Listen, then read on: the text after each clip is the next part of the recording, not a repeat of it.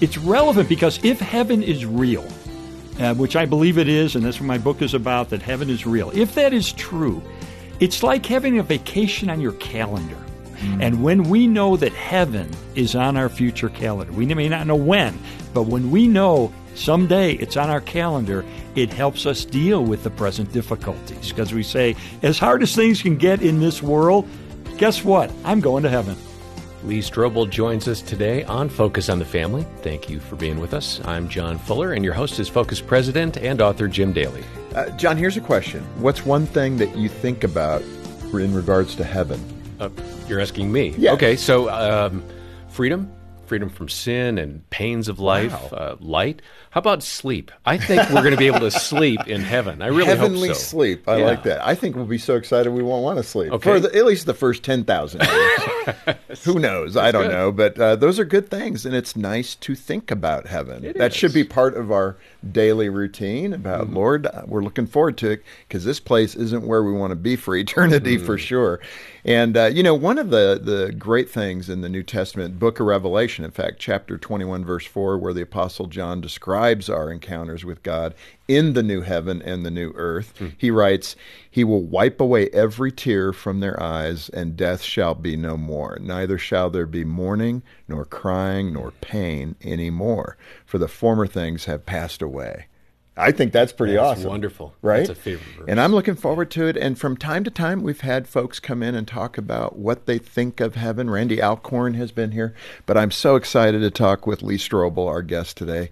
Lee has not only an incredible testimony, but a great intellect and a wonderful demonstration of faith in Christ. Yeah, Lee is a self-described atheist turned Christian. He's a best-selling author. He's been on this broadcast a number of times and currently serves as founding director of the Lee Strobel Center for Evangelism and Applied Apologetics at Colorado Christian University. I wish I were 24 again. I'd be at that.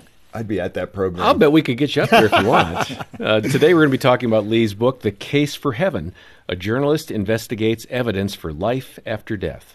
Lee, welcome back. Thanks. I appreciate being here. It's always great to be with you. It's so guys. good to have you and so fun just to talk about the Lord. It's the joy of the Lord to experience that, and you bring that every time you're here, so thank you. I'm not sure your wife would say every day you come home. Maybe, let's be real. Really? Does she always say that? We just had our 50th wedding anniversary. Congratulations. Thank you. Wonderful. So after 50 years, things... Hey, honey. Yeah.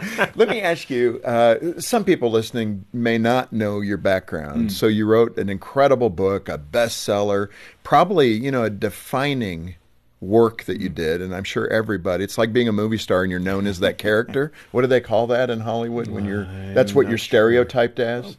Typecasting. Yes, there you go. And you probably get a little bit of that, but The Case for Christ. Yes. And what's the 1 minute, 2 minute version of The Case for Christ and what the Lord did in your heart as an atheist? Yeah, I was an atheist. I was a journalist. My background's in journalism and law, so I was a skeptical type person.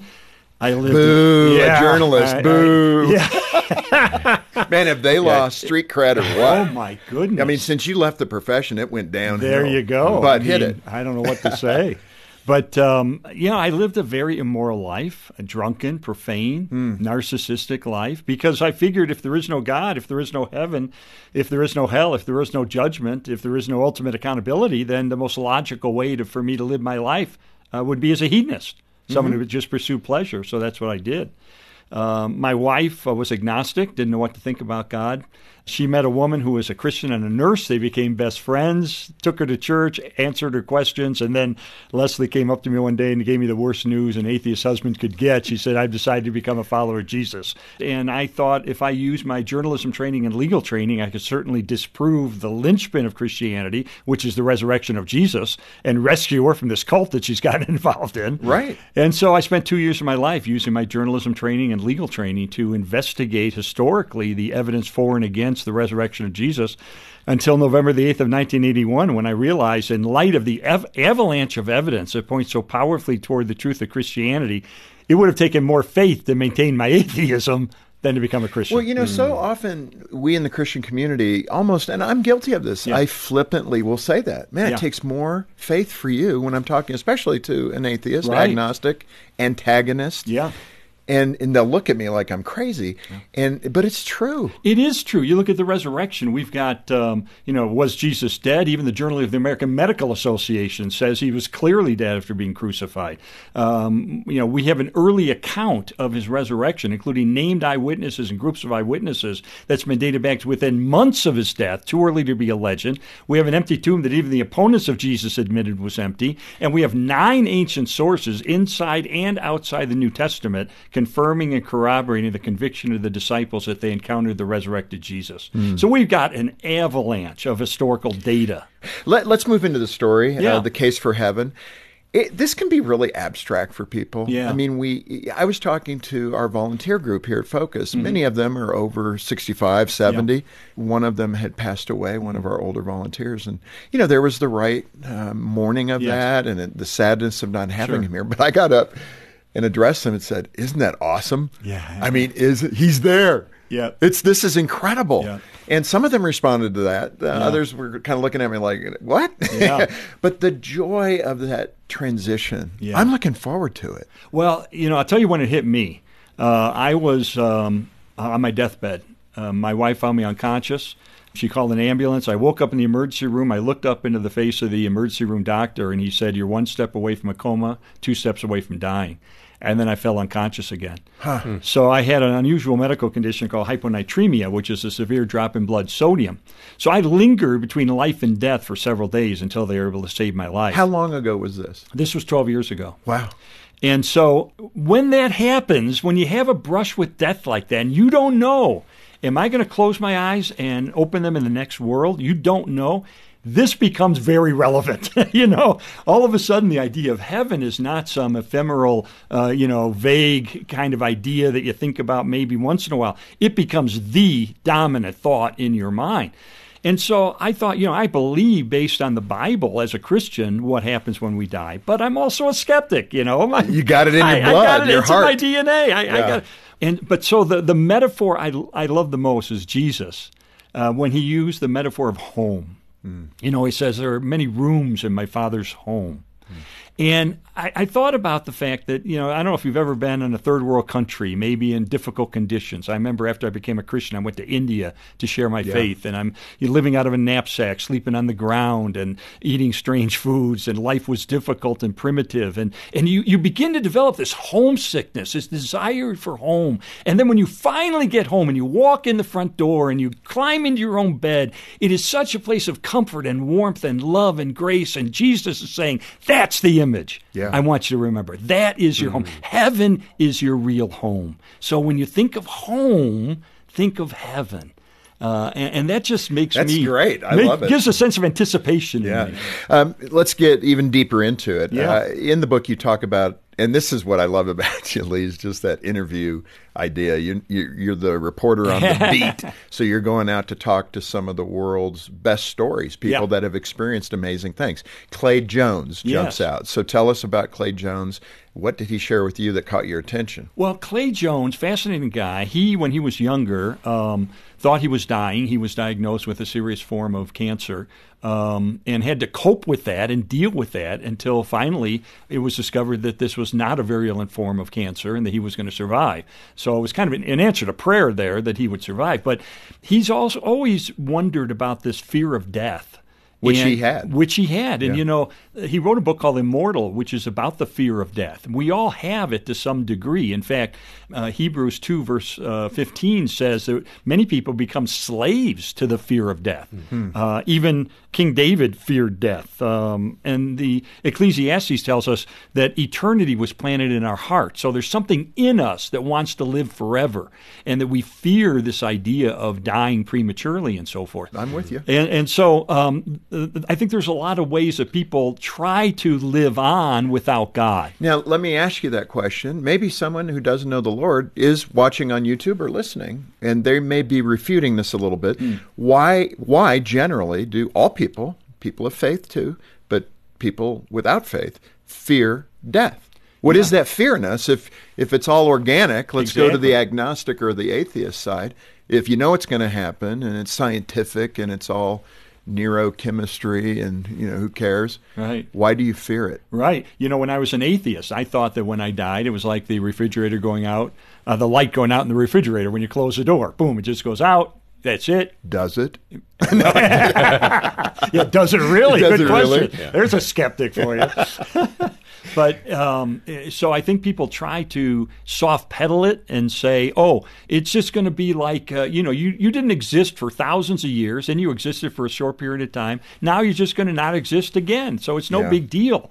But that's just ways that people are trying to mitigate it and make it seem like it's more palatable than it really is. We have an innate fear of death. And the only cure for it, according to the Bible, according to Hebrews, is Jesus. A robust view of Jesus, who offers us hope, who offers us eternal life, who offers us heaven. That's our real hope. Lee, you have another, what sounded like a sad story, Ralph Lewis. What can we learn, and what did you intend for us to learn putting his story in the book? Yeah, I mean, here's a case of someone whose family went through a health crisis and really, through whatever you want to call it, providence or whatever, found recovery, and yet decided that, you know what, I just don't believe that there's a God, and I don't believe that there is a consciousness, that we're just computers, we're just neurons in brains that flash and so forth, and there's no real human consciousness involved. So I think there's a lot of scientists who come to the conclusion that we are just our brain. We have no consciousness. We have no soul. And so I went to a PhD in neuroscience from Cambridge University, Dr. Sharon Dirks, who wrote a book called Am I Just My Brain? And the conclusion of that book is no, you're not just your brain. You have a soul as well. We are a body and we are a soul, or a consciousness. And that explains a lot when we think in those terms. But a lot of people who are atheists and skeptics can't accept that because they're materialists. They believe only in that which we can touch. And so they say, well, we must just be our brains. No, there's something immaterial. That is a consciousness. The seat of our volition and our emotions and our identity is in our consciousness. And so why is that important? It's important because the Apostle Paul said to be absent from the body is to be present with the Lord. Jesus told the repentant criminal on the cross, today you'll be with me in paradise. That means there's really two phases to heaven. The first phase is called the immediate heaven, or the intermediate state. That's when we die and our soul separates from our body and continues to live on, either in the presence of the Lord or separated from him in Hades. The second phase comes at the end of history, when Jesus returns, when we are reunited with our resurrected bodies, when we go through final judgment, and then we spend eternity in a very physical heaven or a very physical hell. Yeah. So for that to be true, we must have a consciousness that survives our clinical death. And so I did a lot of research in that area to try to determine, can we have confidence that when we die, our soul continues to live on? Let me ask you this question related to the Cambridge professor. Yes. I believe it's fair to say there's a growing cohort of physicians who are now moving in this direction, that there is something beyond the material. Yes. And it's rather exciting, once again, where science is actually catching up to Scripture. Right. That's always good. But I also appreciate the openness of psychologists and others who are skeptics, like you used to be, who are saying, no, there is something here. I mean, and they now have studies that show that people that pray when they're in a medical crisis, and when people pray for them around their bed, that there is a measurable benefit to them. Yes. And they can't ignore it. Yes. And I think that's a great indication for us as Christians, and hopefully a stepping off place for the atheist to say, okay, maybe I need to think more deeply about this, that science is proving that God is real. Yes. And, you look at what she did, this doctor of neurosurgery and neuroscience. When she would investigate the brain, she would see regions of the brain light up when certain thoughts took place. But those aren't the thoughts. They're correlated to the thoughts. In other words, you can't open a cell and say, oh, there's Jim Daly. No, our consciousness, our identity, our soul is distinct from our physical brain and yet interacts with our physical brain. One of the ways we know is try to describe the aroma of coffee. Right, it's impossible. You can't do it. I mean, you could describe the chemical makeup of caffeine. You could describe how coffee is grown and how your body processes it, but that doesn't get you close to what it really smells like. You have to experience it, and that's what the consciousness does. It is the seat of our experience. If there were a woman named Mary who was a scientist and knew everything about the human eye, how it functions, how the optic nerve works, all the details about but she was blind. What happens if all of a sudden she received her eyesight? Would she learn anything new about vision? Well, of course she would, because now she would experience vision. That's why you can't reduce our experience to just the physical neurons of the brain. And it makes sense. It really does. Yeah. She also went on to tell you a story about a woman who had a near-death experience. Yes. What was that story about? Pamela Reynolds. Yeah. One of the most documented experiences. Now, Jim, I was a skeptic about near-death experiences. But I learned that there are 900 scholarly studies done in medical and scientific journals over the last 40 years on near-death experiences. This is a very well-studied area, and Pamela Reynolds' case is well-studied. Pamela Reynolds was a 35-year-old housewife from Atlanta, Georgia. She had a brain aneurysm. She had to undergo a very unusual operation. So they take her in. They put her under deep anesthetic. They taped her eyes shut. They put earplugs in her ears that had the equivalent of 100 decibels of noise, which is the equivalent of a subway train going right next to you. Then they taped those earplugs into her ears, and then they put tape and gauze all over her ears so she couldn't hear. She's put under deep anesthetic. They begin to saw into her head to do the brain surgery. She says later, that's when my spirit, my consciousness separated from my body. And she said, I was watching the entire surgery from outside my body. She was able to identify what the saw looked like. She was even able to tell us what how the different blades of the saw were kept in a certain kind of container. She was even able to identify what one nurse said to another nurse. One nurse said, we have a problem, her arteries are too small, and the other nurse said, try the other leg. How could she have heard that? How could she have seen this? Right. And then, get this, her body is cooled to 60 degrees, her heart is stopped, the bed is tilted, and every drop of blood is drained from her head. She has 0 brain waves, she has 0 heartbeat, she is clinically dead, and yet this is the point at which she said, no, I was fully alive. And she describes going like in an elevator. She describes meeting dead relatives, having conversations with them, very elaborate things that happened to her during this time that she was physically dead. Then she describes coming back and saying, I didn't want to get back into my body. It looked like it was hit by a train. I mean, my goodness. And then finally she did get reunited with her body and she was revived. How do you explain those things if they weren't really an out-of-body experience?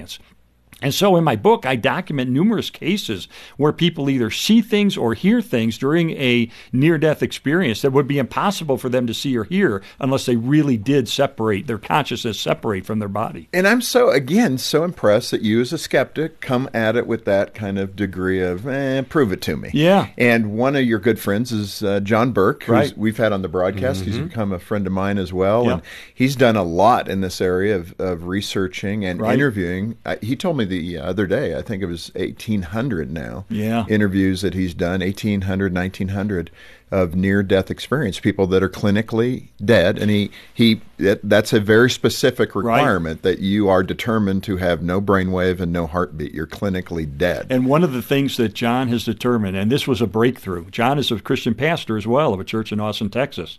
And he determined that when you look at the commonality of what happens in these near-death experiences, you don't look at how people interpret it, because people Correct. interpret things according to their worldview. Yeah.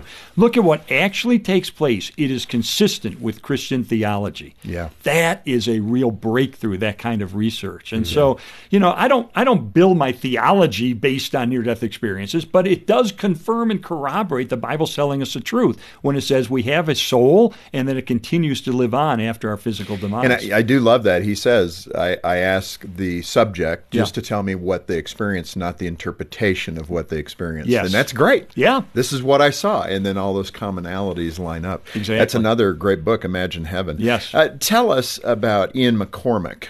What was his story and how did it relate in his near-death experience? Yeah, Ian was stung multiple times by box jellyfish, probably the most poisonous animal on the planet, and was about to die. There's no way you survive that, but he did somehow. And in the midst of it, he had a vision of his mother, who always told him, call out to Jesus if you're in trouble. And he called out to Jesus. Jesus rescued him from that situation. And again, we see this in several different cases of people who some of them have a hellish experience in which they've called out to Jesus and been rescued. Mention that one because that was my next question. Yeah, Howard Storm. Yeah. Howard Storm was an art professor and chairman of the art department of a secular university. He was an atheist. He was in the hospital. He was dying and was beckoned by what turned out to be demons.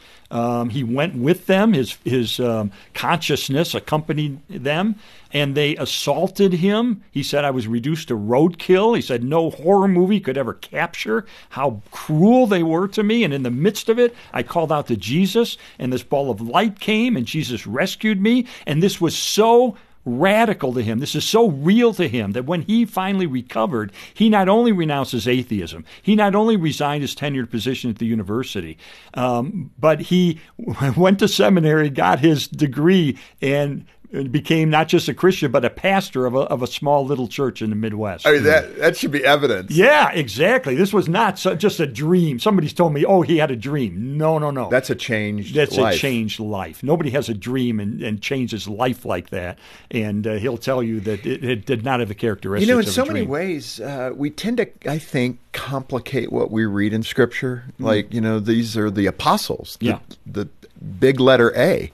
They were supernatural people. They weren't. They were like us. Right. Exactly like us. And so I kind of compare that experience of this man who had this experience and became a committed Christian to like Paul. Yeah. I mean, Paul had this blinding light who said, why are you persecuting me, Paul? I'm Jesus, the one you persecute. Yeah. And then the Spirit told him, to stay there. And then the Lord spoke to another man, Ananias, to come and speak to Paul. And of course, Ananias is like, what? Yeah. He's killing Christians, Lord. Exactly. Why do you want me to go talk to him? Yes. I love that realness of, are you serious? Yeah. And then he goes and speaks to him, and boom, Paul becomes a prolific contributor, obviously, and leader in the faith. And this is not unusual in these near-death experiences to have that kind of radical 180-degree life change. About 24% of cases are negative. They're hellish experiences. Yeah, and I guess, and I talked to John about that, and he said, what's interesting is those people become Christians at a much faster rate than the middle ground people. Like they are convinced. Yes. They have that experience. Yes. Also with John, and this is a good place for us to end here for today. We're going to come back next time if you're willing. Sure. We'll feed you lunch. You had a good discussion with John when he told you that his goal behind sharing these stories is much deeper. What did John share with you? It's interesting. John, like me, is a very nuts and boltsy kind of person. He's an engineer. Yep. So he thinks in terms of logic and reason. And I asked him, what's your motive in doing this? What do you want to do? And he started to cry. Got tears in his eyes. He said, I just want people to know there is hope, there is redemption, there's eternal life, there's a life beyond this, that we can know it, that we can experience it with Jesus forever. Well, Lee, this has been so good. You could probably see I get excited about this topic. I mean, that's because you're like me, you're getting older. Yeah, it's getting closer. Right. No, but I just think, man, I struggle with somebody who can't open their eyes. Yeah. To see the evidence in front of them. And even, I just wish everybody could have an experience like both you and John Burke have had, to sit with somebody or many somebodies who have experienced these things. You can't walk away unchanged. Right. You shouldn't walk away unchanged. And, through the power of media, we get to do this through YouTube and 2,000 radio stations and go global. And I so appreciate you being with us. Thanks. So people can taste what you're saying. And I love your book. We can't cover it all, but The Case for Heaven. you should get the book. I mean, man, why not? And learn more about where you're headed. I mean, who takes a journey and doesn't look to see what to do in New York, right? This book will give you an idea about what you're going to experience and what is likely in your relationship with Christ. And on behalf of Jim Daly and the entire team, thanks for joining us today for Focus on the Family. I'm John Fuller, inviting you back as we continue the conversation with Lee and once again help you and your family thrive in Christ.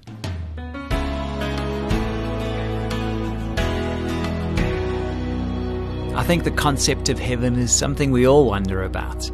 What's awesome is if you're a believer, you can trust that there are amazing things awaiting you on the other side. And I loved how Lee shared evidence of the existence of the soul and how science actually backs that up. I want to encourage you to get a copy of Lee's book, The Case for Heaven, because this is a resource that will give you a compelling reason why death is not the end of our existence, but a transition to an exciting world to come. You can get your copy when you call us on 031 716 3300 or when you visit our website at safamily.co.za. And don't forget to browse our Christmas catalog while you're online.